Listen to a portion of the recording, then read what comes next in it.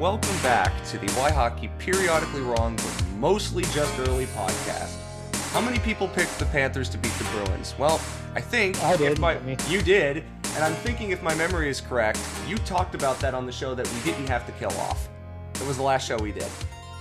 Yes, yeah. I don't want to say I picked them to win because I really believed and would have bet money on them winning. I mean, I would have bet a couple dollars on them because the odds were great. I picked them to win because whenever they're in a playoff series, I pick them to win. I'm a fan. Why wouldn't I? But with the Bruins, they did have that favorable matchup. Jack Hahn did an article on it. We constantly reference him. But it just wasn't us. It just wasn't him. It was a lot of other people saw that, the forechecking, the way that the Panthers were able to create offense this year besides the rush was actually where the Bruins had the biggest weakness. And you saw that they struggled to break the puck out, and they tried to just pass it up the boards or bank it off the boards, and they couldn't evolve past that. And because of that, they're not playing anymore. I don't want to say I'm stunned, because at a point you could see it sort of starting to happen. But in another way, this is the Florida Panthers team that we slagged off pretty much all year until the very end when they got in the playoffs, with a coach we're not huge fans of, with roster construction we were not huge fans of, and they just beat the best regular season team by record and wins of all time in a playoff series. Right, yeah, but I mean, I think that kind of just exaggerates both sides of it. It was a lot closer than the headline makes it seem. The winningest team and all, they were on cruise control. I mean, yeah, they won a lot and all that stuff, but that we know from firsthand experience that means nothing in the playoffs. It's not apples to oranges, but they're different types of apples that you're measuring, success in. And it just, yes, the Bruins probably should have won that series, but the record doesn't take into count the injuries, who's playing, coach decisions, and things like that get magnified when you play the same team over and over and over again.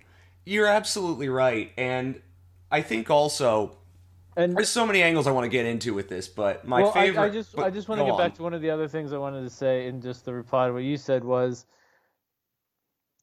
it's not that we slagged off the team or anything like that. That makes it sound like we were just bitter against the team and they were doing well and we just didn't see it. They were putrid for over half the year. They start to go on a run down the stretch. It's okay to be cautiously optimistic. It's okay to be we need to see it last long. We need to see them make the playoffs and to do something in the playoffs. And if we see X, Y, and Z, then we can start to be yeah, this is real. This is real. And that's kind of what we're doing. After Maurice was hired, we said that it's great that they brought him in to win playoff series and to be the mature voice and everything. We have concerns about certain things. If he can alleviate these concerns, then it's a good hire. And I think in this series, it alleviated some concerns. It alleviated some concerns. I mean, there still are concerns. I mean, we'll get into whether Lyon's playing tonight or not, which is just something very unexpected. But I'm also not getting worked up because, as we're about to talk about, Maurice did buy some trust. He did buy some rope, and he did prove in a monumental franchise, hopefully altering playoff series, that he not only was probably a decent hire, but he is probably the right guy for next year too. So that's what it is, and that's what we wanted to see. It's not like we want to be right or wrong. It's we look at the team as they are, and we give our opinions as they are in that moment. And we always very clearly state what would change that opinion, or like what we expect and want differently. So if it happens, it's like, that's I don't want to come on these podcasts, and I know you don't either, to come on and keep saying this team is bad. Can you change these things that we've been saying? Please change for right. 3 months. I That's mean, boring. yeah, but I mean, like, I feel like there's in today's day and age, there's too much like, oh, this team did well, and it wasn't likely that they were going to do well. So let's pull the receipts on the fans or the media members that said no, or said that they weren't going to win, or didn't pick us to win the playoff series or whatever. And it doesn't. And I don't know. I think that there are some times for that, and there aren't. But like, it's not wrong to be like, they were taking too long under Maurice to play that the way they should have been. There was decisions that Maurice did with the goaltending and stuff, with not trying some D and doing some things. Yes, it's great that Zito didn't trade Gudas at the trade deadline. That worked out. We were wrong about that, but like, we were still right about Mark Stahl playing this much, and it's worked out, and he's been a good player, so far for his role, but he's still probably playing too much, and that might at some point come back to haunt them. Like, there's a lot more nuance and stuff, I think, about this. And at the end of the day, we're doing all of this because we say we like the core, we want this core to win, and it's, like, when we talk about the game experience and stuff, we're not crapping on fans. Like, oh yeah, games 3 and 4 were pretty silent and stuff. That's like a direct talk to the organization about, hey, the game presentation stinks. People are talking about like not really having any replays, not really being able to hear the music and stuff because the speaker system's busted. I think maybe they might have replaced it for the playoffs, or they're going to be replacing it next year or whatever. But just They've like, got more revenue now to do that. I mean, like, every game I still see things about like not enough ushers. Not like, they brought in more security and stuff, but I don't think that they're actually ushers and stuff. So like, a lot of people in the wrong seats, a lot of people like standing in aisles and doing things like that like just having ushers would help with. And we're not there. We would love to go to these games and everything, but we're way out of market, so it's not super cost effective. I think for me, I can say that the last time I was at a game in Sunrise was 6 years ago. It's not by choice necessarily. But that doesn't mean we can't say that like we wanted what Game 6 brought. Yeah. And in between games 4 and 6, to say 3 and 4 were unacceptable atmospheres, and that the organization, especially if they want more playoff revenue, needs to juice it up and add some things. I mean, they did. They started renting equipment for like the team announcements and stuff to like do it up. It's like, trying to imitate 1980s Miami. It was very funny. But it's the playoffs. Like, they have the largest building in the playoffs. If you pack it, you will sell the most tickets in the playoffs. You can have a great atmosphere. You can rival any Canadian town or any big city, any big market like the Rangers or Boston. Like, they can. It's just like, put money into it. Like, they put money into the front office and into the roster. Let's start by going over some of the fun facts of this series. They're doing good, and I like the temporary short-term ban on Canadian ticket buyers. Give a little window for the locals to get the tickets first. Give them the first look at buying tickets. They're still going to, the Ontario Joes and Janes are still going to be there. The Schmoes are still going to be there, the Snowbirds. But, that's fine. You can't prevent them from coming. They're not trying to. And it's the amount of people making this such a big deal is ridiculous. Well, I want to talk about that at some point later, but let's focus on the hockey first, because the hockey is why we're here. Where's that series was better than last season. It almost puts the entirety of last season to shame, pretty if much. you ignore how cool it was to have Claude Giroux on the team for a little bit, But that might and be just for us. yeah, like the novelty of having Giroux on the Panthers. Um, especially if you take that away, it 100% is better than last year. Oh, it's not even close because last year they felt pressure to win a series, and while they won a Yeah, series and that was good, what happened after was such a but wet fart. I'm just talking like I would buy a DVD, like I was saying last year I would buy a DVD of the regular season and watch it all the time. I would buy a DVD of this playoff series and just watch this instead. Like this was a lot better. Like it was just better to put into my veins. Because it's what we've been talking about, having a team unit that understood moments in the games. It's not just Forsling or Montour being smart and savvy and like holding up and letting the forwards change before breaking the puck out. It's Gudis, it's Stahl, it's like they're all doing it. They're all doing those like I'm gonna buy us more time, I'm gonna buy more space, I'm gonna take a hit, I'm gonna do this so that we can do that. And that sort of playing style has been completely missing from the Panthers. And yeah, we were getting on Paul Maurice because it wasn't showing up. And it's still, there's still ways to go to be a cup winner and cup contender, but that's something that you kind of build upon, and you need the experiences of the series they just had to then take it to the next level.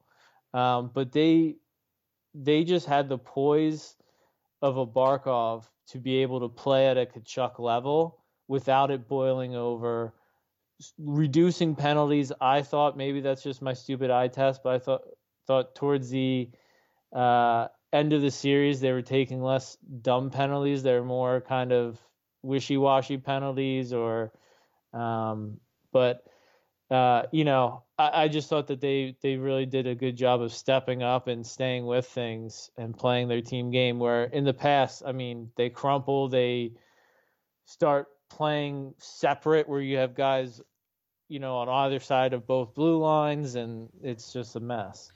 Let's go over some of the fun facts of this series because I think there are some that are really really funny to me. The first of which is, and I don't have any historical context for this, and if you do, if you've seen somebody post a stat about this, please help us because I would love to see it. One of my favorites is, when's the last time a team gave up 3 goals in every game of a 7-game series and won?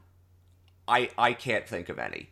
And I also can't think of any the last time a team gave up 10 plus power play goals in a series and won. Like, they overcame defensive issues that were still there to win.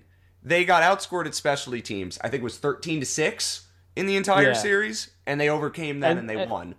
And that's something that, like, to get past the Toronto again, or like eventually your luck is going to run out. So, like, yeah, Maurice has bought himself some time. He's definitely answered some questions of, can he do what he said he can do? Yeah, we're seeing signs of it. Can he do it enough? Can he do it to the level that they need it to be done to win the cup? That's now what we have to find out.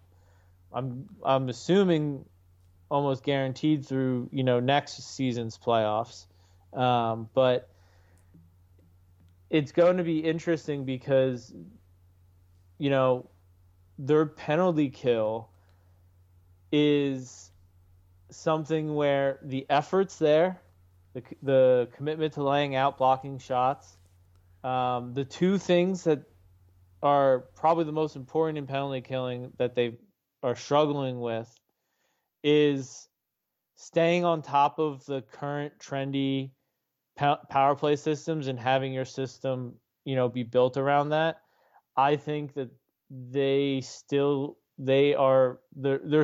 it allows to get exposed in the middle, and there's too many power plays that either have a guy like in a box plus one system in the middle of the ice, like we used to do a bit, and kind of do sometimes, or like the Florida power play has been doing recently in the playoffs, moving that guy to pop out and into the slot and then turn around and get a pass from down low and take a shot.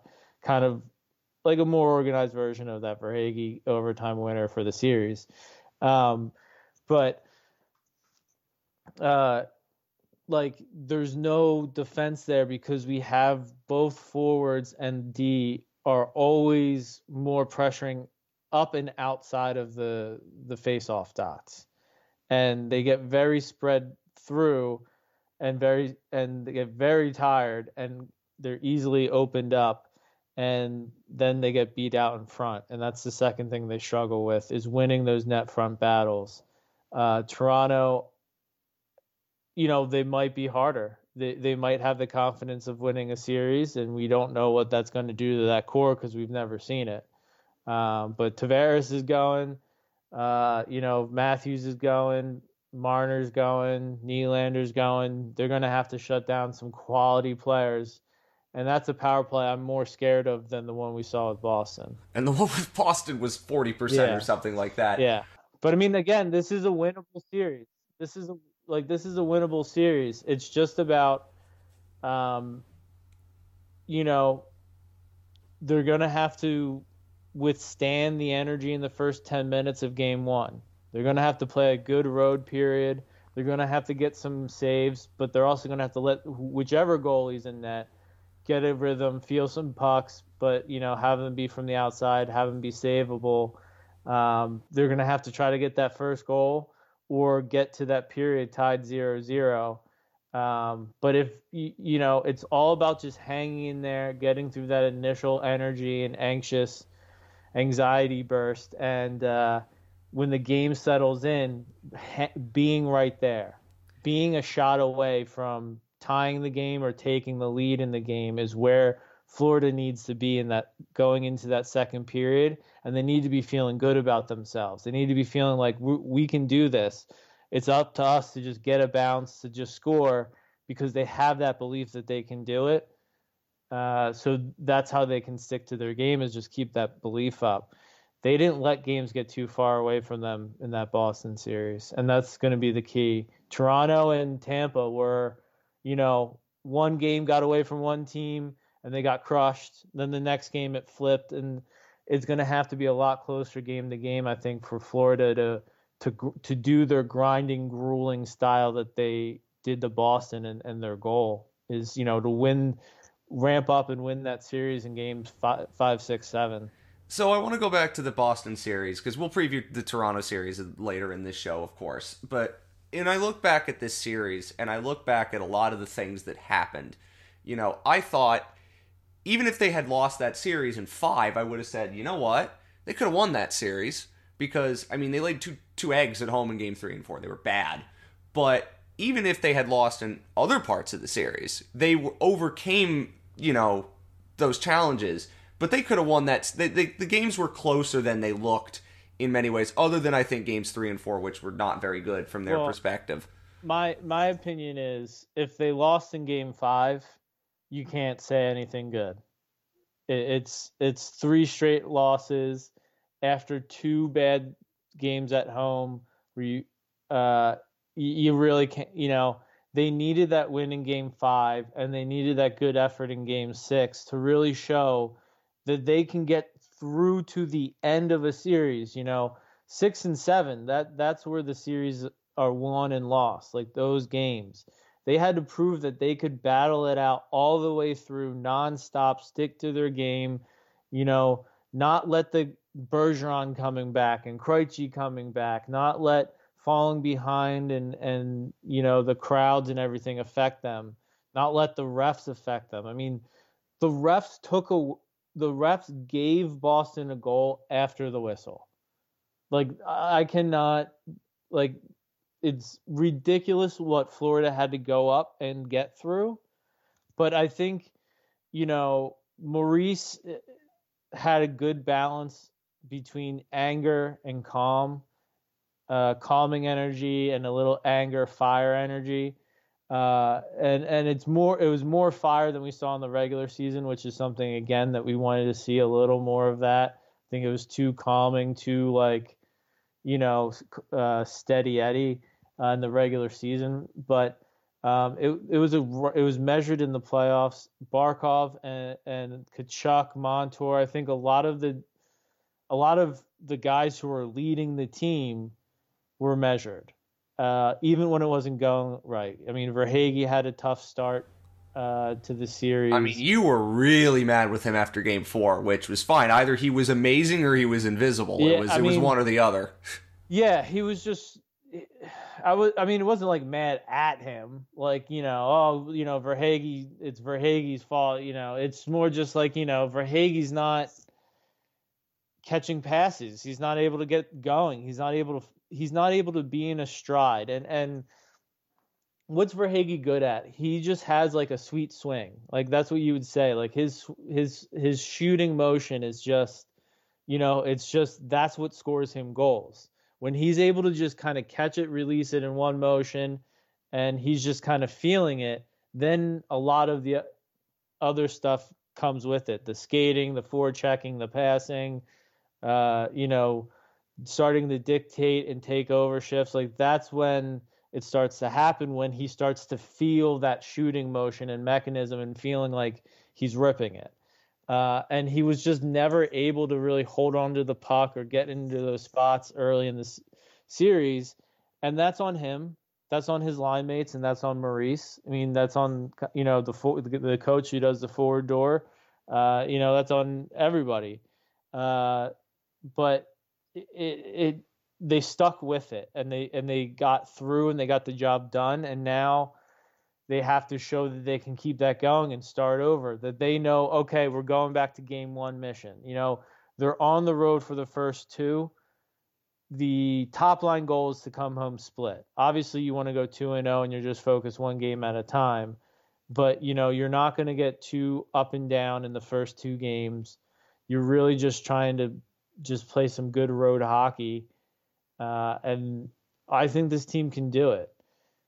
I think they can too, and it's kind of funny and fitting that they're going back to Toronto where their season turned around. I remember watching the game that Wednesday where they won, and that was the turning point of their season. It kind of reminded me of Game 4 against Washington, where what it was a point shot tipped in by Sam Reinhart that tied that Game 4. And in that game, it was a point shot from Ekblad that Reinhart tipped in that tied the game. They win in overtime, and their season looks entirely different, and that kind of happened here. And I don't know really, in many ways, what changed from games 4 to 5, other than I think that the Panthers were really comfortable this year playing knowing that, the axe was going to come on their head if they lost. Because 4 or 5 times this season, I thought they were toast. They were 9 points out on New Year's Day. You've heard that a lot. Then they fought back in January. I thought after that loss to Nashville right before the trade deadline, like, what is going to happen here? They had just come off a win against Tampa, then they lay an egg at home against the Predators, and you're going, all right, what's coming next here? The trade deadline's tomorrow. And then the Ottawa game when everyone thought they were done, and they weren't. And then after game 4, and here they are again. I think that they were just comfortable in the, you might hate my term, but the Rasputin part of the equation, They just enjoyed having their backs against the wall. Right. But that's another thing that this team, players and coaching staff, need to develop. They need to be able to bring it more consistently when their backs aren't up against the wall. Like, you don't have to wait till you're down 3-1. Like 2-1, you can step it up, Like, you don't have to wait till the 11th hour or the last minute to... You don't have to wait until you're about to run out of your 9 lives, pretty much. Yeah, I mean, like, because eventually that's also going to limit the amount of chances you have at a Stanley Cup if that's how you need to play your best. Because then you're saying that to play my best, I need to increase the odds of the other team winning the series. That's simply what's happening. If you need them to start, like, taking it to you in a game or winning a couple games for you to find your stride and to find that But it was really funny because when we did our last show, it was after game 2, and I was really impressed with their game 2, and I thought, all right, now you're going home. The series is tied. The Bruins are clearly flustered a little by what you were doing, and then they just laid two eggs, and that was the thing even kind of last year. Can they continue playing good hockey when things are going well? I mean, that's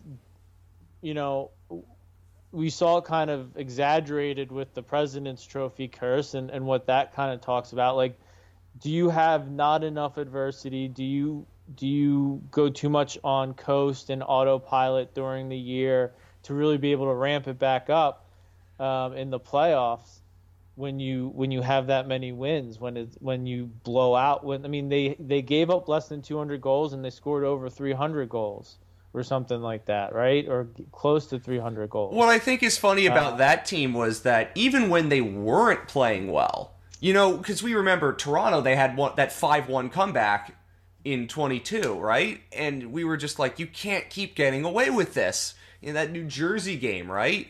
Where they would, in April, where they were down $1 trillion and they found a way to win because they knew they could score with anybody. And I think we said on this podcast, like, I don't think you can live like that because at some point you're not going to be able to turn it on. And we kind of saw a little of it in the series, not in the same way, because in all of these games they had the lead, Boston would peg them back, and then they knew, all right, we can get the next goal.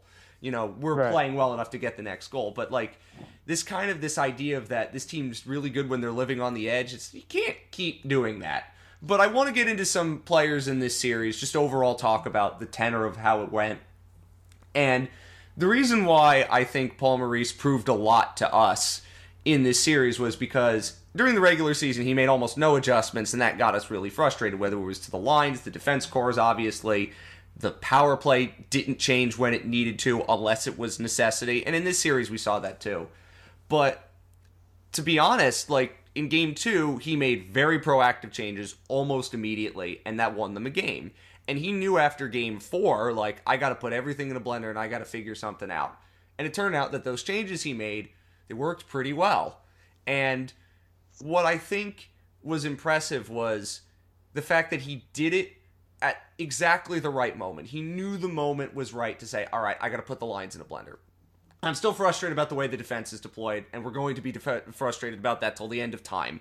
But when it came to making those forward changes, when it came to, Ekblad was out in Game 4, they made a change to the power play, and he didn't go back to the old one when Ekblad was back. He kept working with, what was working, which sometimes this season he hasn't done, even when the changes happened because of injuries or it was so bad something had to change. In this series, he was far more proactive in making those changes, and he found what worked, and he just stuck with it. Some of it was because Sam Bennett came back into the lineup, and he was so critical to what they were doing in so many different ways. But I think overall, they got so many good performances out of so many different players, and the balance that the core had was great. And what you said earlier in the show is what I think Greg Wyshynski tweeted about, and what I wanted to say is, if you needed more evidence that the core of this team was built really, really well, it was this series, because so many different players who you would consider part of the core or close to it were just awesome. And I want to celebrate a few of them. It's not just everybody celebrating Matthew Tkachuk. I think it's obvious why, but right, yeah.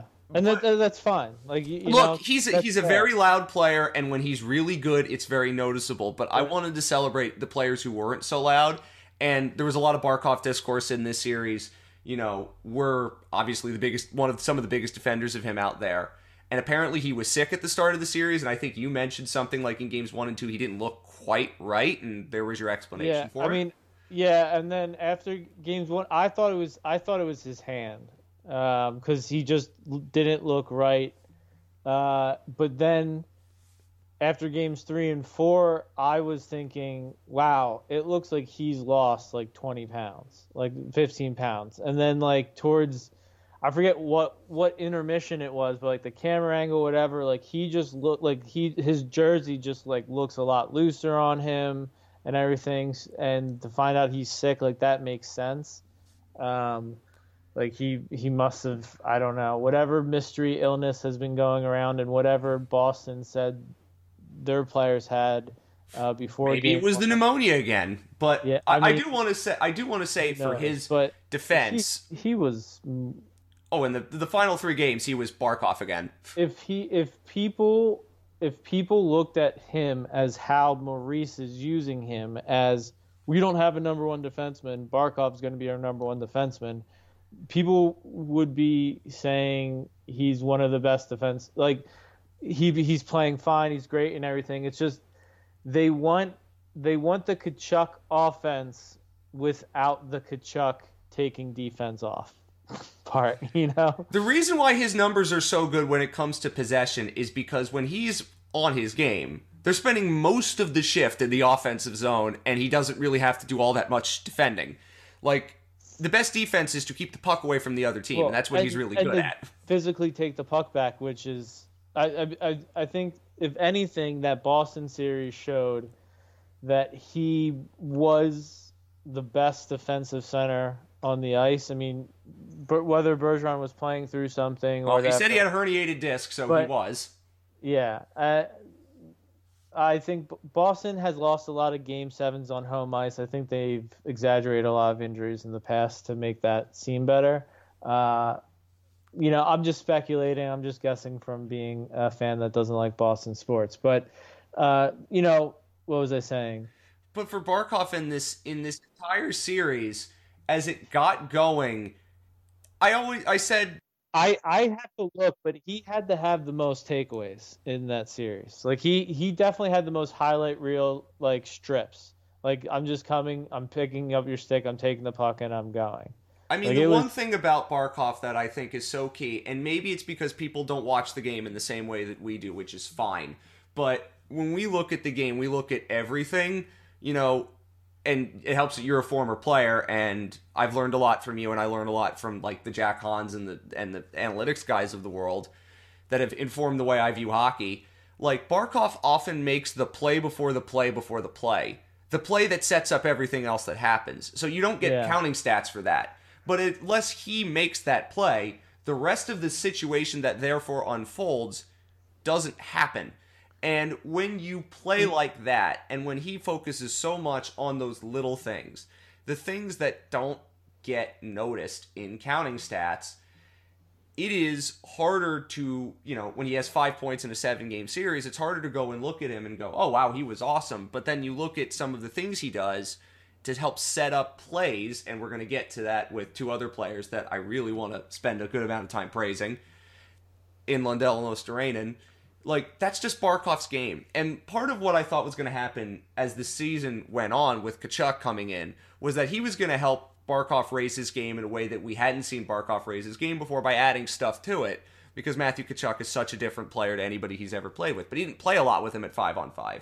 What ended up happening in many ways was Matthew Tkachuk is doing a lot of what he does because Alexander Barkov is doing what he does. In other words, they basically are asking Alexander Barkov, and systemically it's what they're asking him to do with how far back he plays in the defensive zone when you're trying to break the puck out, and how far back he is when you're supporting so that the wingers can do, what they do, is basically, all right, Sasha, you can go do all of the defensive stuff that you love to do and the parts of your game that you are really, really good at.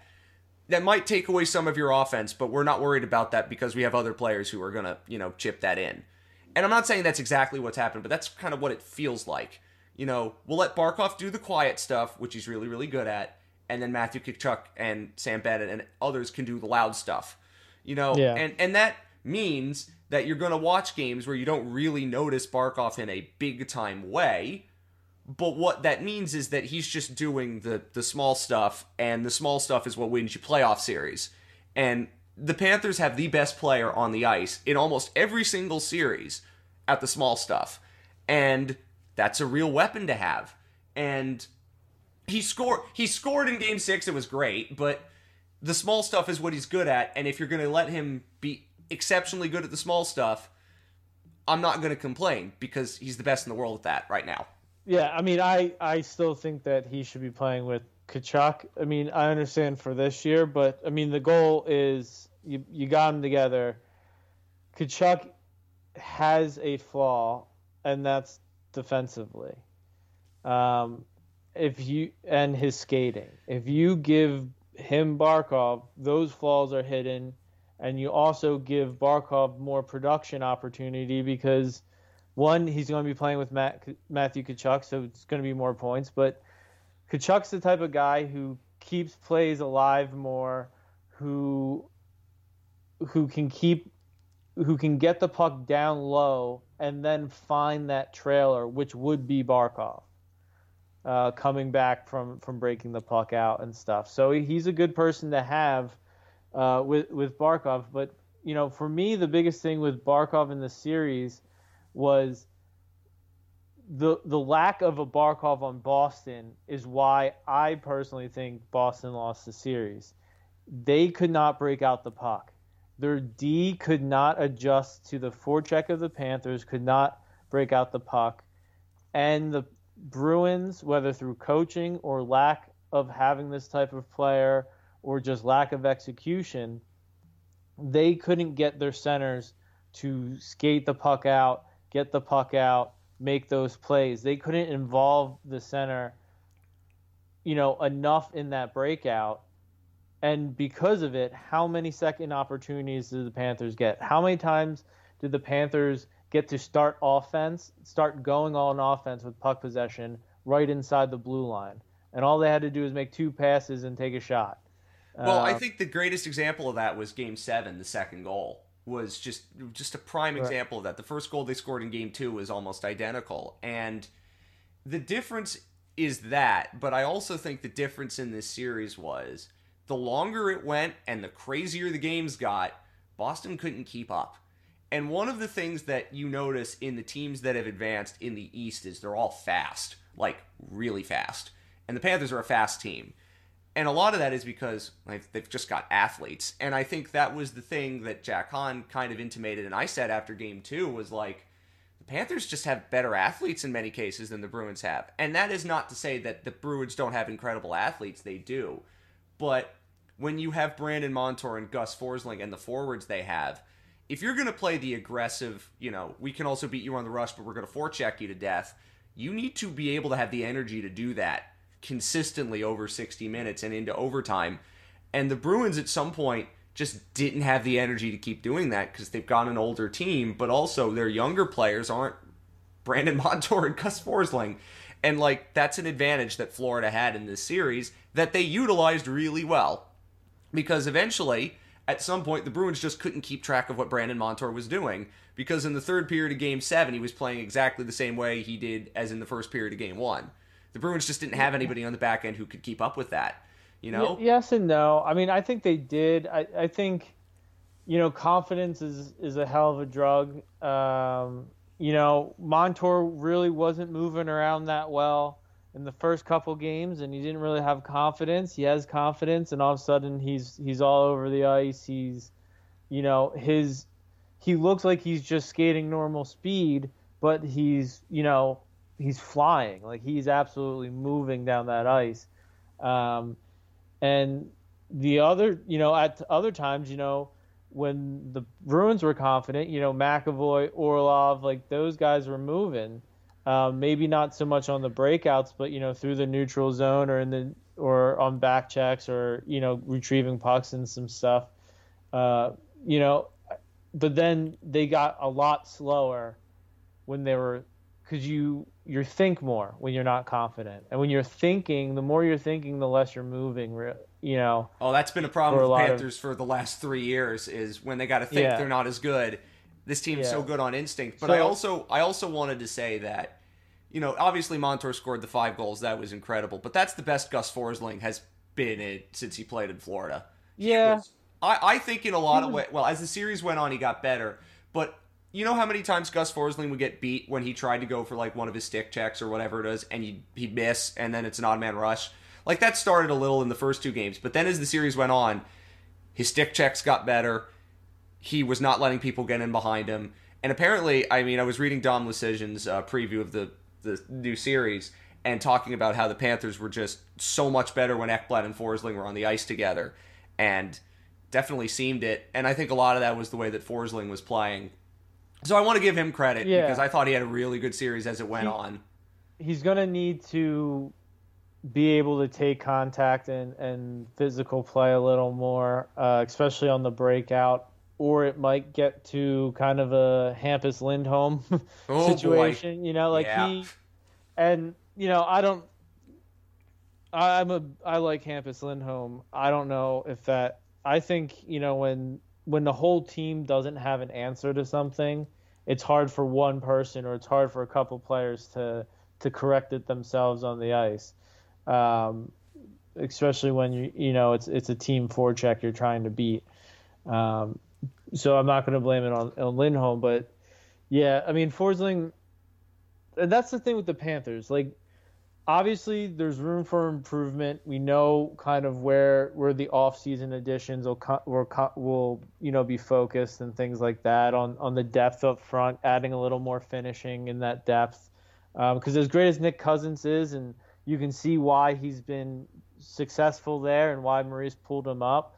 There's a couple plays that you probably stick out in your mind right now of him not being able to finish a chance or to kind of have that top 6 skill set that's kind of needed, or even a top 9 skill set in today's day and age that's needed to really play with these guys and get the most out of them. It's not like a liability or anything, but it's where they can go deeper, they can go further possibly. And obviously replacing Mark Stahl, but we don't need to spend more time on that. Yeah. I mean, I'm trying to be just positive today. Yes. But I mean, like everybody's playing well despite their flaws and stuff. Like, yeah, Mark Stahl and Cousins and White and stuff. Like, but White played good in Game 7. He did. I thought he might have liked he if you asked him, he probably want to take that shot in overtime back But I thought he had a good shift there, and that was a good shot. Just get it off quick and just try to beat him. And he was shooting it in that 5-hole, and that's where Kachuk was shooting it on the breakaway. That's where a lot of people were shooting it. So I'm not, but this is, like there are, I think, the idea is there's things that they have to improve, but you have to have a short memory and you can't be harping on mistakes or, I wish Maurice, maybe went to Bob a little earlier or this or that, or I wish, he found more time for Barkov and Kachuk on the ice or, I mean, I like some of the D switches they made to get back into it in the middle of the series for a little bit. They kind of reversed back in there. But I thought, was it Mahora and Montour got some ice time together or something? Like, I thought that was a good pair. I think there's a lot more that they could explore with if they wanted to. They just didn't. And whatever. I want to spend time talking about the 2 players that I really think deserve, and we said it after Game 2, but I mean, particularly after the last 2 games, the 2 that really deserve it, boy, Lundell and Lostarena were great.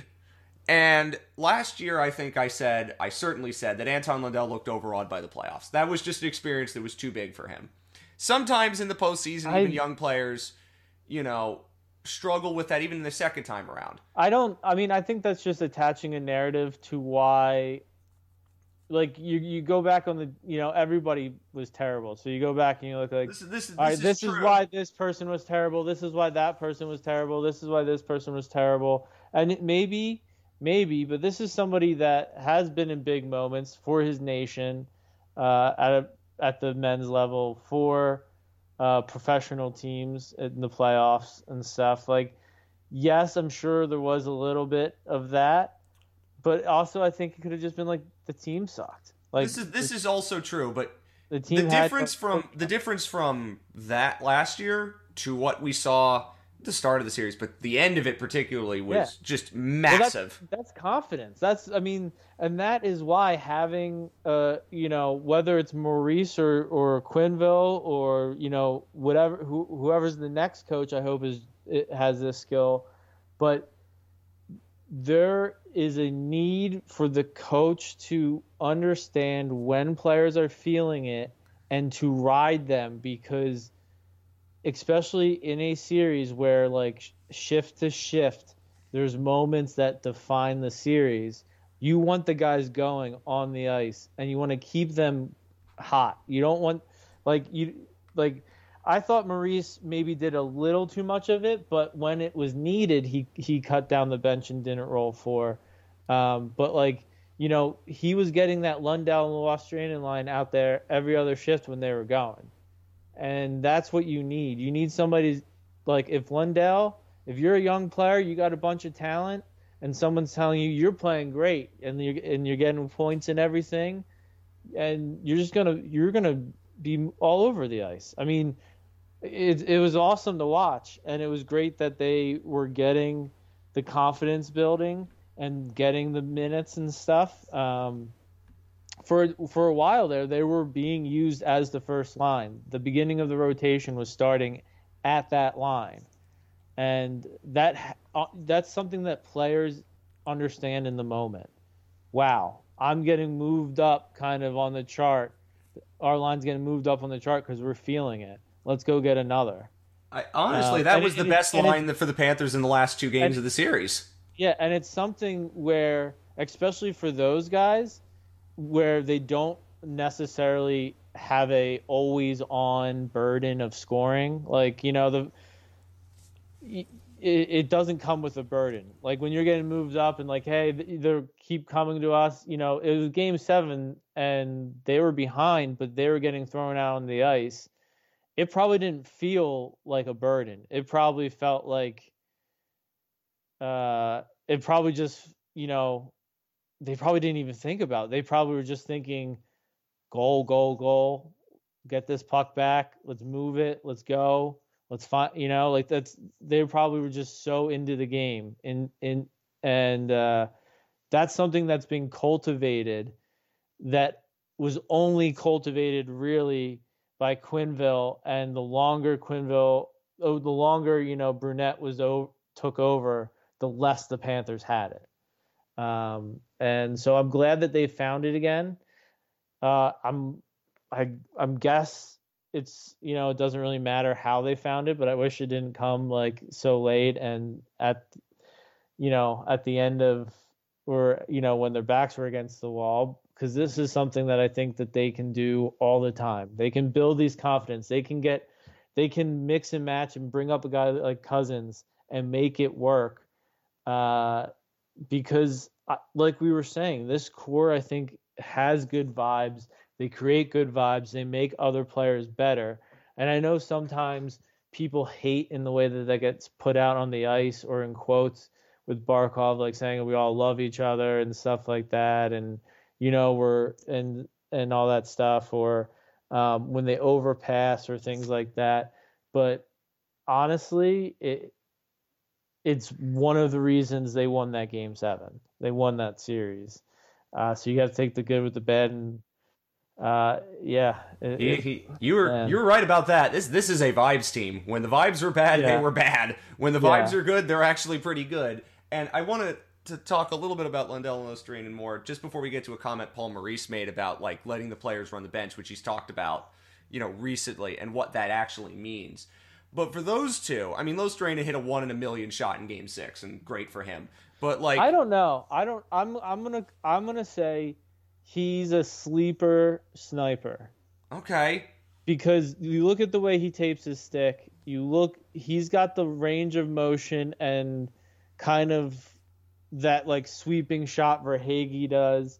I mean, he has some things that give him a shot. I mean, everybody in the NHL is capable of shooting that shot. It's just about how often you can do it. I mean, Sean Thornton and Aaron Asham were guys that were known for just having heavy shots that they just like would fling under the crossbar. So it's not necessarily like, oh yeah, he's like a third liner. So, but I like Luostrinen. I think he's been fantastic. We won the trade, all that good news. I did text you that after the multiple times during the series, like, oh, they won the trade now. Okay, good work, Dale Talon. But those two were they were so good in, again, the quiet ways. And then it got louder as the series went on because they started, getting counting stats and making really nice plays. Well, yeah, because the Bruins and the Panthers stuck with their matchups. Early on, Boston's third line had the confidence and was going. Taylor Hall. Later, it was our third line. They were getting the goals. Taylor Hall's line was getting caved in, and they couldn't do anything. And you need your best players to be your best players, but there's also the saying that it's not your first two lines that win a series. I mean, the Colorado Avalanche, another team of your heart, is not in the playoffs right now because they had no depth, pretty much. Because they had five guys. They had five guys. They would put them all on the ice at the same time and be like, "Giddy up and go," because we need like 6. You got 15 minutes. And that was why they lost. And the Panthers, on the other hand, like by the time you would see that third line show up, you'd go, or quasi third line, you'd go, actually, no, I really like this line and the way they're playing. And there is some built-in chemistry with Lundell and Reinhart already because they were great together last year. But Losterane is not Mason Marchment. I'm glad he's in the second round and getting a chance. But like Losterane's, his strengths is the fact that he can play anywhere and in any situation, and you don't mind him in any situation. He's not going to drag anybody down. He might not be, the best person for that role, but he always finds a way to fit in every role that he's in, pretty much. He's cheap. He's 24. He can, like you said, he can play every position, and he can shoot the puck like that when given the time and space, and he can make time and space for himself too. I mean, he puts his shoulder down, he drives the net. I mean, I hate saying this because he's having a good year, and I'm glad he's in the second round and Nick Bjugstad, but this is kind of what you were hoping, like a solid Nick Bjugstad would pan out to be on the day he was drafted. Like, okay, this is kind of what they were expecting. They're very different kinds of players, but I think the end result feels so. I mean, on appearance they are, but how so? In terms of like Nick Bjugstad's the big, in terms of size, in terms of like just the characteristics, and some of that's our biases. Big too. Yeah, I don't think anybody's Nick Bjugstad's height, but whatever. The point is, like, 6'3". I mean, he's a bit pretty big. But either way, like, just to have him in the lineup and to do what he has done, and that was one of Paul Maurice's first really good decisions, was recognizing, okay, Losteranen's not a fourth line center. I got to use him in different kinds of roles because I know I can get a lot out of him in these different spots. And they did. He sure did. And he was great all series. It took him a while, though, to be like, yeah, he's better for the third line than Stahl. Yeah, I mean, some of that was, unfortunately, Paul Maurice being Paul Maurice, but I have to... And the good news is that Eric and Mark Stahl did not cost the Panthers games. They may have cost them moments, but they didn't cost them games, and that's good. And I bet at that point, I think their roles are, look, do the little things, don't cost us a game. I can't hold off anymore. Is it going to be Lion? Is it going to be Bob in that tonight? Okay, so we're recording this, and you're going to listen to this, hopefully, before the game. Now, it could be mind games. It could be. It could also be what Paul Maurice is thinking is like, look, he was really good against the Maple Leafs in 2 games down the stretch. Like, really good. So, you're going to use him in that moment because also you're kind of I guess they're kind of worried about Bobrovsky's workload. I guess. But, like, what did we learn in the playoffs? Is if you had a 2-goalie system in the regular season, and a lot of teams did, you still needed to find a dude that you were going to ride throughout a series. Maybe it's different now that you're going to switch series, right? But for me, like, they pulled Lyon at just the right time. They got Bobrovsky back in, and he wasn't amazing. He had goals in every game that weren't great, but he got the saves when he needed to make the saves. Like, Sergei Bobrovsky might let in a turkey. That's literally Alex Lyon, though.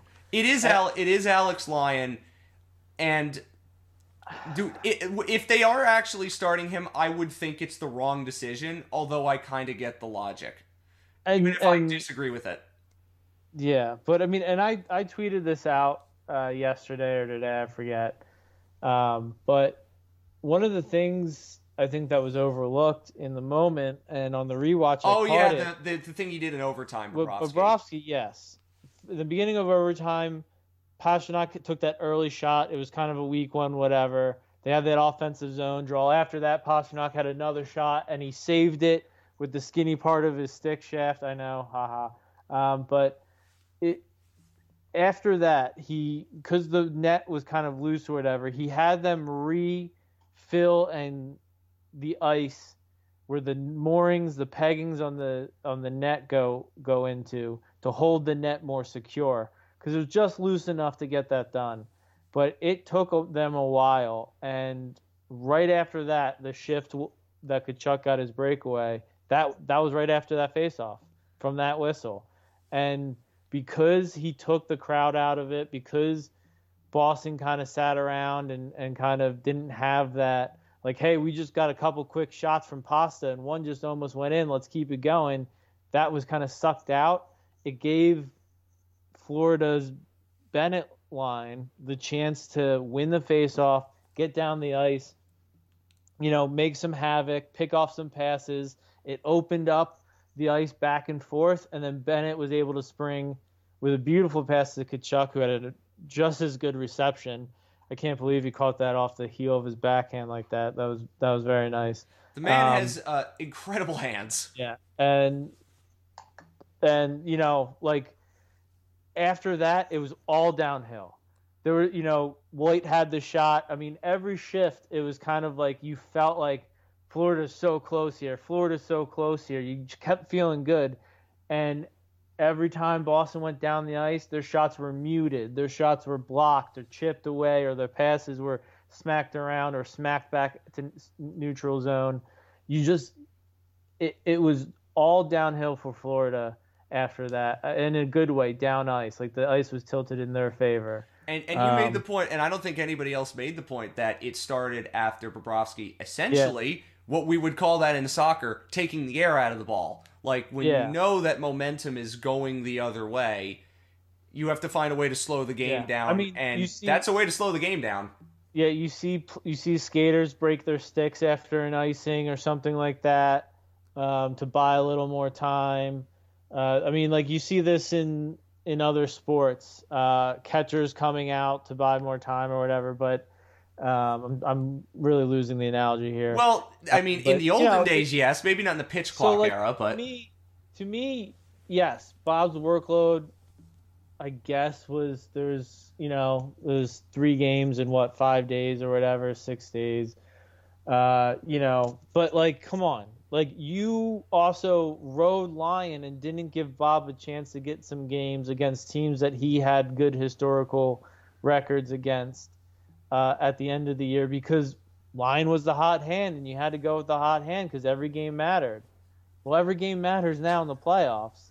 And this is why I say, like, Maurice has earned himself for me to stop saying he should get fired. He's earned himself, probably another kick at the can next year. Like, I can't see it not happening, so I'm just going to be okay with it and everything. But, like, there's still a lot of things I want to see more from him. Just like I want to see more from Kachuk and Barkov and Montour and Ekblad and the goalies and everybody, because I just want to win a cup, and that's the ultimate goal. So, for me, like, there's just as much risk that Lion is not going to be able to. We talked about it, how loud that arena is going to be. This is the first second round in 20 years for this club in Toronto. It's going to be crazy. It's going to be loud. They are going to be brutal. Whoever is in net is going to get basically booed from the get-go. It's going to be electric. Would you want the guy who's won 2 Vezinas, who's just coming off a huge Game 7 win, who's feeling it, who's the only goalie to beat 2 President's Trophy winning teams in the playoffs?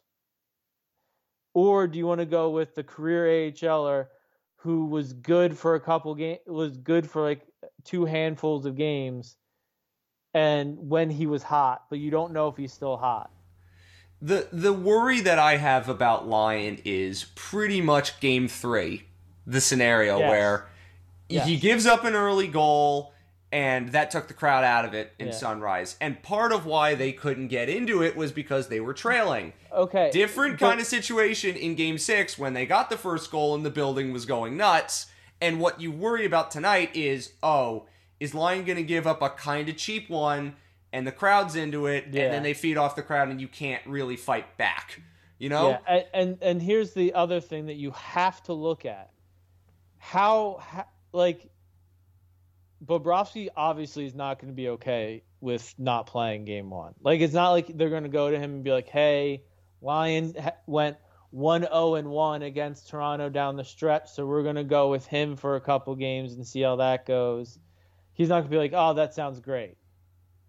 Like, it's going to be hard to go back to him if Lyon fails, because he's going to be – he's fine. He's a good teammate.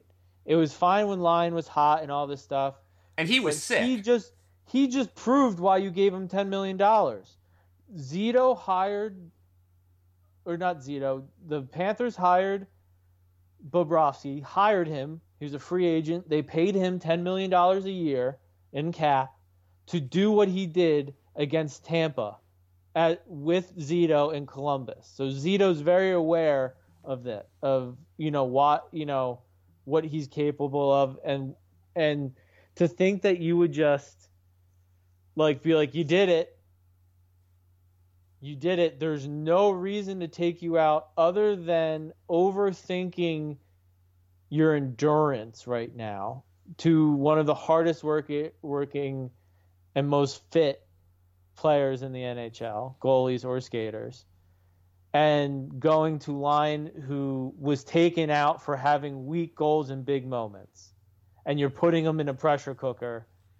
And this is something that, and I only worry about it because this year they've had a string of decisions of going to a cold goalie at the wrong time and it not working out, whether it's been Lyon, Bob, or Knight. And I don't know. I'm going to trust it, but I also feel like I have such a initial reaction of, ooh, I don't know about that if it goes bad, I'm going to be like, I told you so.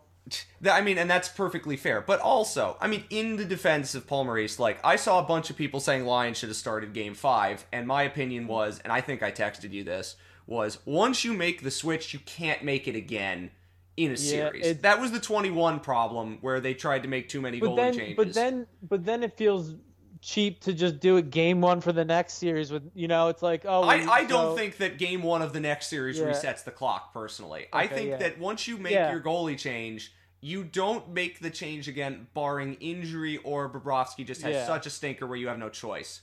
And the problem with the Bruins in this series was, after Game 5, I think they probably should have gone to Ullmark, away from him, and gone to Swayman, because that was such a mess of a game. And particularly what happened after, how the Game 5 winning goal was scored, and what we saw with Minnesota against Dallas was they did something, really, really stupid and went to Fleury in Game 2, and I don't want to say that's where they lost the series, but they threw a lot of all of the good work they did away. And the other thing was Edmonton. Jack Campbell saved their season, but they went back to Skinner in Game 5, and it worked out. I was honestly, I guess, a little surprised with Vegas and the way they've used their goaltending, in this postseason. But, they haven't futzed around with it. This is where we're going to ride. You know what I mean? And, and when the Leafs, Samsonov got shelled in Game 1, they brought in Woll. I mean, they didn't have Matt Murray, so they weren't obviously going to play him in Game 2, but they went back to him, and Samsonov's been pretty good. To me, I think you got to have your guy and ride it, and you got to be careful with when you make the switch, because when you do, you don't usually get a chance to go back from it. And right. We've seen that in previous postseasons, right? With cup winners where we would see that, and you just ride it the rest of the way. And I think that it could be mind games, who knows? I don't think mind games really matter that much in the playoffs, not nearly as much as, some coaches would think.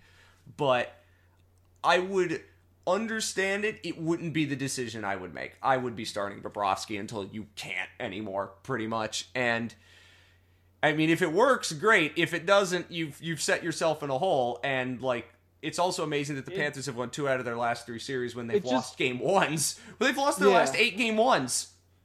But it's just like it's really risky. Yeah, what's the point? What is the? I mean, but they've done they've lost 8 game ones, but I think Dreger's played a game 1. Knights. I mean, like, how many goalies have played game 1s? I mean, Bob played both game 1s last year, and again, he was not at fault for any of the things that happened in last postseason. And in this case, Lyon played game 1, and look, he gave up a bad goal in that game 1 against the Bruins. He was great otherwise, but he gave up a bad goal. Like, that's the one thing I worry. Like, Bobrovsky gives up goals that you're like, ugh, I wish he could have saved that. But, like, in some cases I go to myself when I'm looking at those goals, they're not the same level of Lyon giving up the one he gave up in game 1 or the one he gave up in game 3 where he got yanked. You know what I mean? At least this season. At least this season. Yeah. And I think that, like, look, the third goal in game 7 was one I didn't like the rebound for, but, like, I can forgive him for it. Here's what I'm going to say about that, and I really thought that this was going to be brought up in the intermission on TNT, but it wasn't, and I was surprised. But there are goaltending coaches and there are goalies that intentionally kick pucks out that hard, like that. If you're off your angle by a little bit, it can be devastating like that. Or if you just don't, you're a little behind and you're kicking your leg out, it's not timed right. You don't get it doesn't necessarily always find its way to the boards and bouncing out. But it's not like 10, 15 years ago where any goalie kicking out rebounds like that is like, oh, what are you doing? That's terrible. They make goalie pads bouncier now than they did then for that purpose, to kick them further out, to get them away from the high danger areas around you. It just did not work out because it happened to go right to Pasternak's stick. To me, that's on the back check. Oh, I didn't blame him for that goal at all. You know what I mean? I'm just saying that you see that goal. And it's fine to be like, yeah, I wish he controlled that rebound better and everything. But to me, that's not like it's not the same level of the goals that the bad goals Lyon gave up, and that was my thing.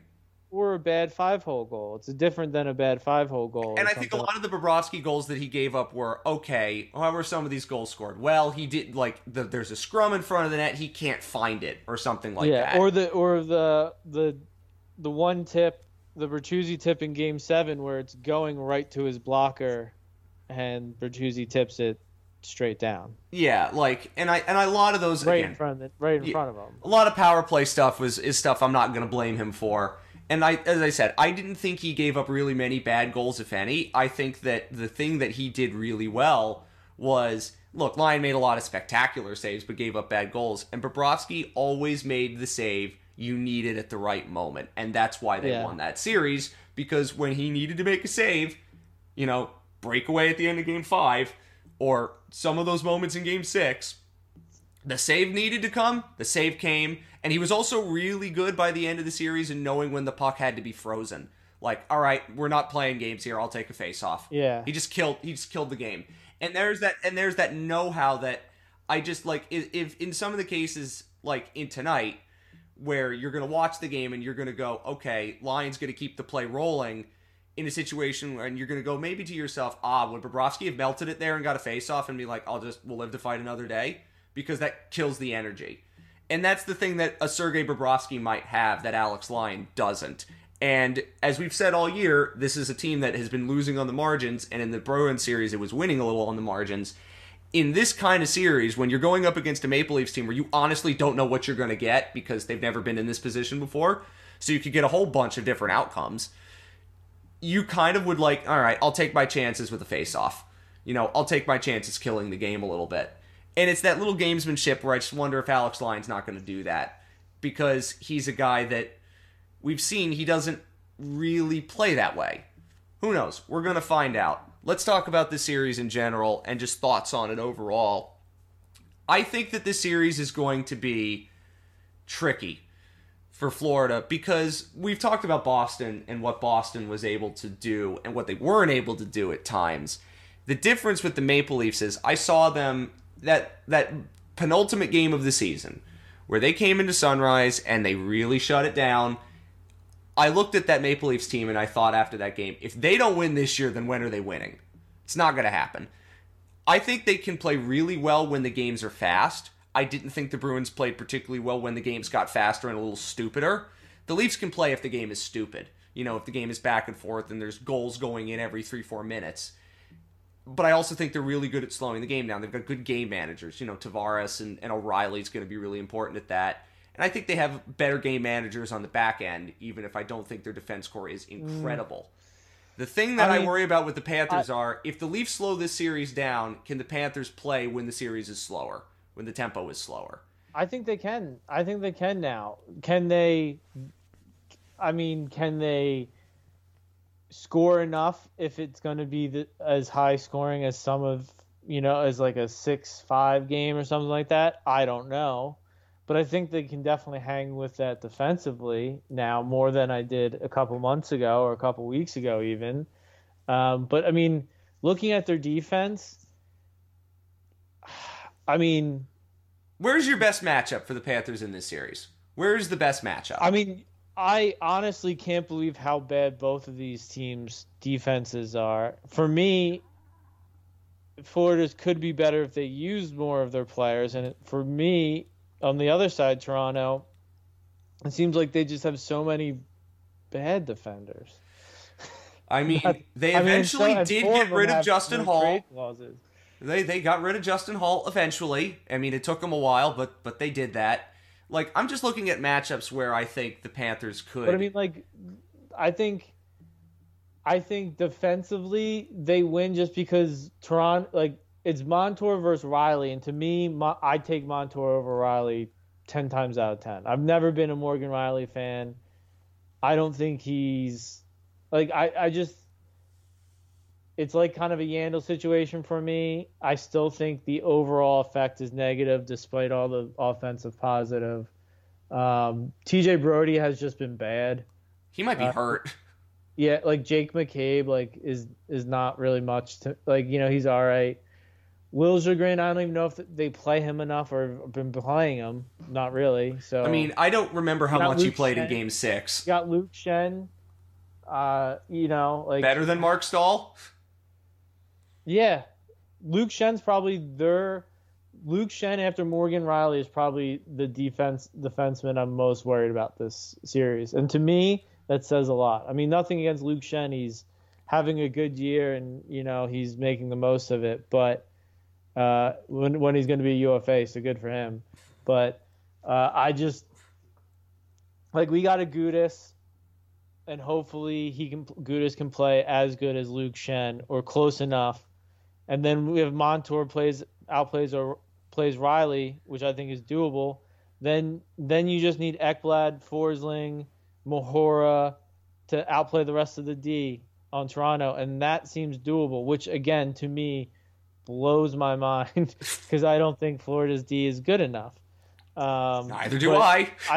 I think goalies and D, it's that's where the issue is. They have a better forward group, and that's why they're the favorites, because their forward group, I think, to me, is the difference in forward groups is bigger than the difference in defender groups or goaltendings either way. Whether you think Toronto wins or Florida wins, I think everybody would say, yeah, Toronto has a better forward group, just because they have a little more of that higher end talent, and the depth that they brought in with O'Reilly, with the freebie and Matthew Nyes. Sorry's been good for them, you got to say. Yeah. At some point, I think in this series, you're going to need to see Barkov elevate offensively, even if he's going to spend most of some of these games making Austin Matthews invisible, which will happen. He has 4 points in the last 3 games. So by elevating offensively, do you just mean that?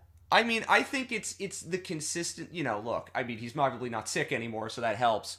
But I think like some people are going to want him to go shot for shot, basically with some of the higher end talent Maple Leafs. I don't think they're going to need that because one thing I do think is going to be good in this series is I think Bennett and Tkachuk are going to be like the Leafs don't have that. That's the difference in their forward groups is that the Panthers have Matthew Tkachuk is unique, but the Panthers also have Sam Bennett, and when he plays at the level we know he can play at, that's a different dynamic than what the Leafs have at center. And yeah, I mean, the Leafs are a little more one-dimensional, but they definitely have.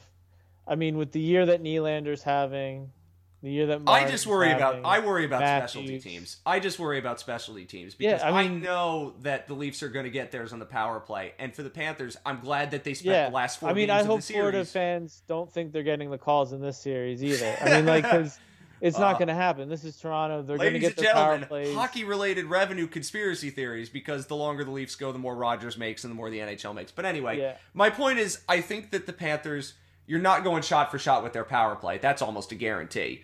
But, it's not taking stupid penalties. But we know even if they don't take stupid penalties, which they cut down on, they're still giving up 3-4 power plays a game, and that's a problem. They can't go shot for shot with that man advantage. They didn't with Boston. They were just good enough 5-on-5. I think the Panthers can be better than the Leafs 5-on-5, but I think it's going to require, the back end of that series against Boston, those kinds of performances again. And I think it can be duplicated. I know that Barkov can do this stuff. I know Sam Bennett can do this stuff, but I want to see... I do want to see more from Verhaeghe. He's got 3 overtime winners in the last 2 years in the playoffs. That's awesome. It's wonderful. I think you got to get a little more from guys like Duclair, and I think you got to get a little more from Verhaeghe in terms of creating those moments, because what the Leafs can do that the Panthers really unless it's basically Tkachuk, is they've got players who can create moments out of nothing. And I just hope that the Panthers can keep up with that. I think that I think it's not creating moments; it's finishing moments. Okay, I mean, fair. If you look at the expected goals and stuff, I mean, all 3 of the Florida Panthers lines can hang with this. It's just that Nylander, these guys just have better finishing skill. If you were going to say, the Panthers forwards all get 1 shot in this spot, and the Toronto forwards all get 1 shot in this spot. You're going to bet more on the Toronto forwards to make use of that 1 shot because they got better shooters. And they got guys who put in big-time goals, like John Tavares. I can't wait. I hope Florida gives him some payback for what he did with the Islanders to the Panthers. So, they have to bear down and finish their opportunities, and that's, I think, to me, that's going to be the difference. Can they get to the middle, and can they finish the opportunities that they create when they win back the pucks on the forechecks? Can they get that puck to the middle? Can they get that to the middle and get that deflected? How the Leafs deal with what the Panthers are going to throw at them with that kind of forecheck that we've seen is going to be interesting, because I know that the Lightning were physical with them and they're used to it, but the Lightning's forecheck is different than Florida's. Florida's, it's coming at you. It's a lot more like Carolina's forecheck than Tampa's. Tampa, the slower the game gets, the better they are. But the Panthers, it's the opposite. When you're playing at slower tempo that Tampa plays with the forecheck, it's really different than when, it's like the Hurricanes flying at you, or the Panthers when they're at their best flying at you. So that's a difference that I want to see if the Leafs can handle, especially if the Panthers are going to be aggressive on their D, as they were against the Bruins, because, they forced Lindholm into mistakes. They forced Clifton into mistakes. And one thing we can both agree on, 100%, the Bruins' defense score is way better than Toronto's. So that's going to be interesting. Now, I predicted the Panthers are going to lose to the Bruins. I'm going to predict they're going to lose to Toronto because I just trust their finishing more, and I just trust that when they get those moments, they're going to take them a little more than Florida. This is not saying I don't think the Panthers can win this series. I absolutely think they can win this series. I think, the playoffs, especially now, man, it's all just about adjustments, not overreacting, not trying to do too much and all of this. I mean, the message has to be simple. to everybody, give a little more. Give a little more. We need to focus on these three things. This is what we're trying to do. Give a little more. Just keep going. And luckily, this year, our issue has never been with effort. This is one of the few Panthers teams that for the majority of the year, the issue has not been effort. So we can be pretty assured that Florida is going to show up in this series. At least, they damn better after me saying that. And, it's just about can they match what Toronto is most likely going to be amped up to do? And, they have had just as big of a boost as Florida has breaking the curse. So on, the so-called curse. That gave them just as much juice as beating a President's Trophy and all of that. It's just going to be a great series. What happens in game one? Does whoever wins game, whoever has the momentum from game one, can the other team game plan and match that for game two? How do they then respond? Because there's going to be different matchups. And if Maurice can get away from a matchup, how does, Keefe respond? If a matchup isn't working, what happens? Florida responded with game two. Boston responded in games 3. Florida couldn't respond for game 4. Got rolled again. Then they responded in game 5 and cranked up their forecheck. They figured out a better way to get out of their zone so they could get in on that forecheck. And then they just decided we were just do this until we can't do it anymore. And Boston had no response. It's going to be a series like that. If I think it's going to be just a very evenly matched series, and I probably wouldn't be able to pick a winner until game 3 or 4, at least. I will stick with saying that I think Toronto's going to win, but it's going to be a long series. This is not going to be a short series. I always pick the Panthers to win because why wouldn't I? But personally, I don't think much of this Toronto team because I think that Florida can beat any team if they do what they are capable of doing. There's not, some of the big hitters are gone. They beat Boston. They can beat this Toronto team. They can beat Edmonton. They can beat Carolina. They can do this thing. They can really do this. They can go on a run. They can get lucky and maybe pull out a couple series wins and maybe get to the final and win it. Who knows? But all it's going to be is just focusing on their game, not getting away from it, and just pushing. Just doing the little things, being simple. That's all it is, and adjusting. If you can't do something, adjusting.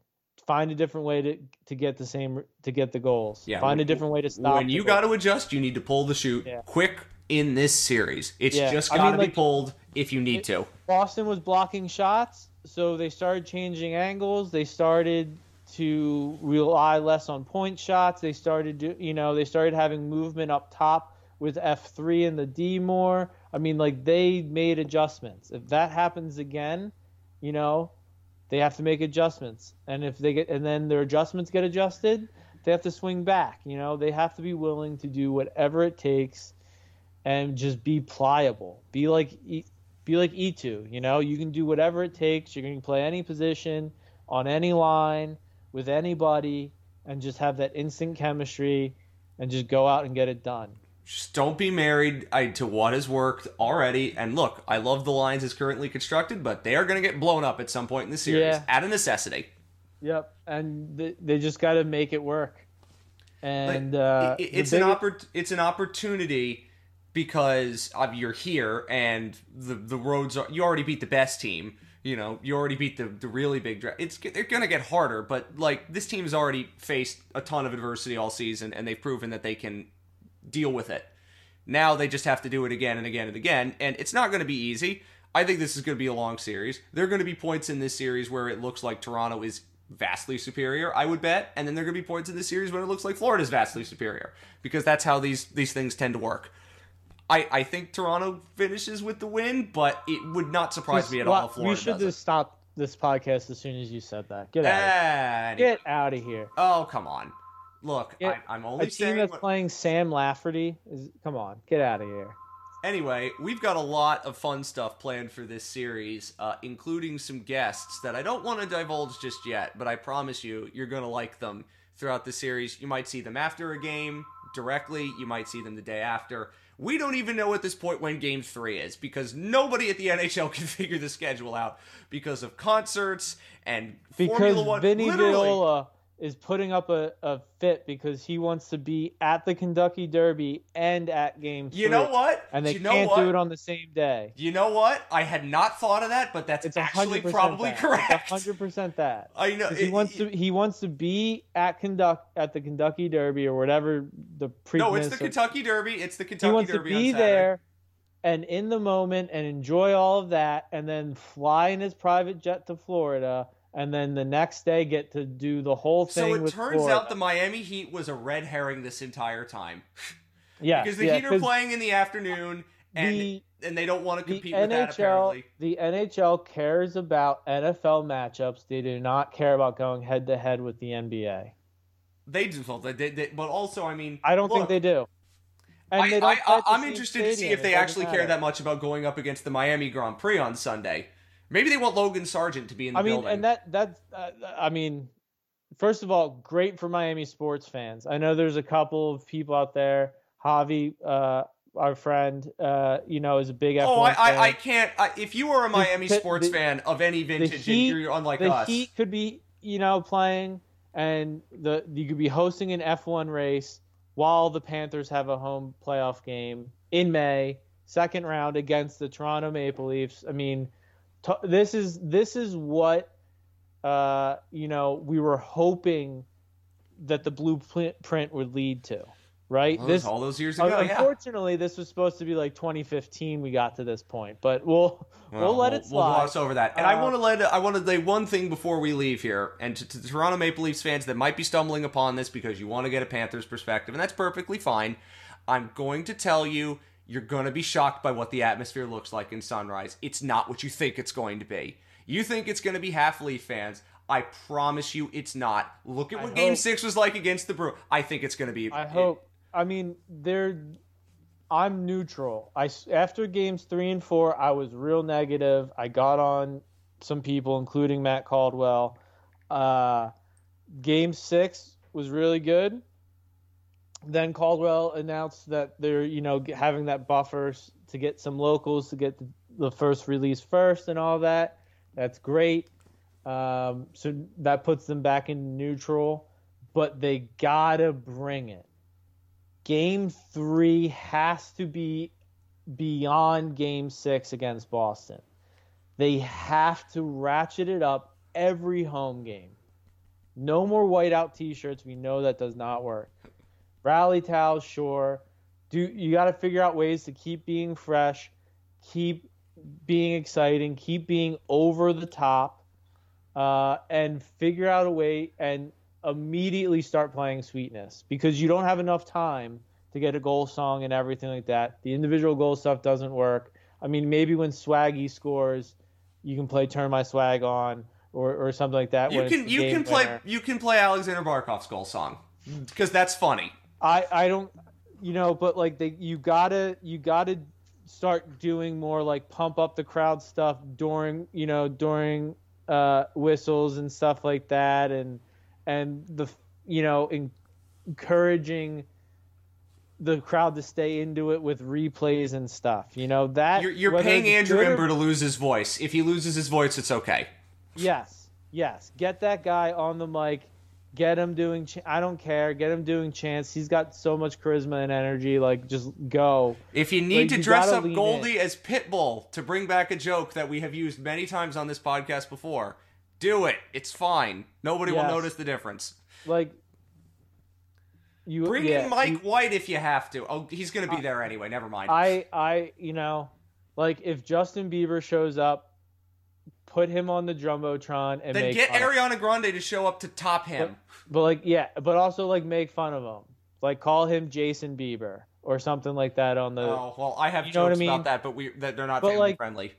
right? Like just, you have to lean into being raucous. Bring the ruckus, man. Like just that it's so needed. It's so needed because you could tell Boston was not ready for that in game 6. Like when it got to that level and when they kind of were in the driver's seat and they were expecting the silence that took over in games 3 and 4 to happen and it didn't. Guess what? Florida got the momentum back a lot quicker.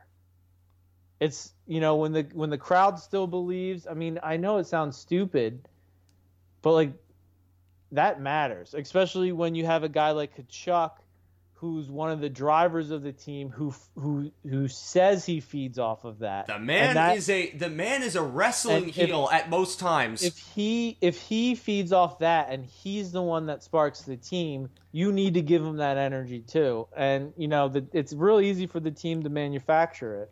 I mean, how many people go to a hockey game in the playoffs and spend that money because they want to cheer, they want to get excited, they want to experience the adrenaline rush. So give it to them.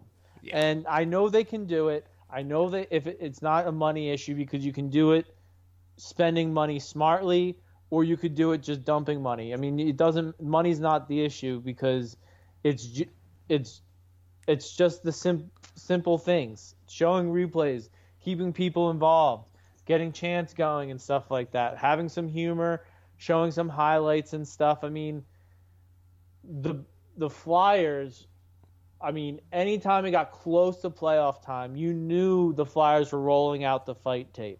The Riley, Riley. What did they do? What did they do? Years, the fight tape. Who did they get on the jumbotron before the games? Bob Kelly. Well, they did something else too. Well, they did something else too. What else did they do in playoff games? Who would they put on the jumbotron with Lauren Hart? Kate Smith. Mm-hmm. Boston did that though with Rene Rancourt in Game 7 and lost. Well, the guy who replaced Rene Rancourt, but you know what I mean. No, but they did. Did they do that in Game 7? Yes, they had Rene. They had Rene Rancourt on the jumbotron. Oh, okay. I didn't realize that. Oh, they got to bring back that kid from a few years ago. I guess that'll work. What was his name? No, Golub. They have to bring back Golub. Remember him? Yeah. Okay, this podcast is going on for too long if we brought him up. They just need to lean into it.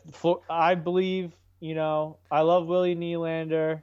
Austin Matthews, great, but he's the second best American hockey player right now. Can I say one thing? I say one thing before we leave? People, I've said this on the show, and I've said it to anybody who would listen. If you go to Sunrise for a big game, you're going to be surprised by how good the atmosphere is, especially when there are other fans in the building and you build up that little bit of animosity between the fan bases. There's going to be Leafs fans when the team comes home with a 2-0 series lead. Bring it home, boys. Let's go. Yes. It's going to be a great atmosphere. Anyway, we're going to post this very shortly. Hopefully you listen to it before the game. If not, it's going to be mostly evergreen. We've got good stuff coming throughout this incredible series that will no doubt make us all very happy and very sad at the same time. Until then, good night and good hockey. And go.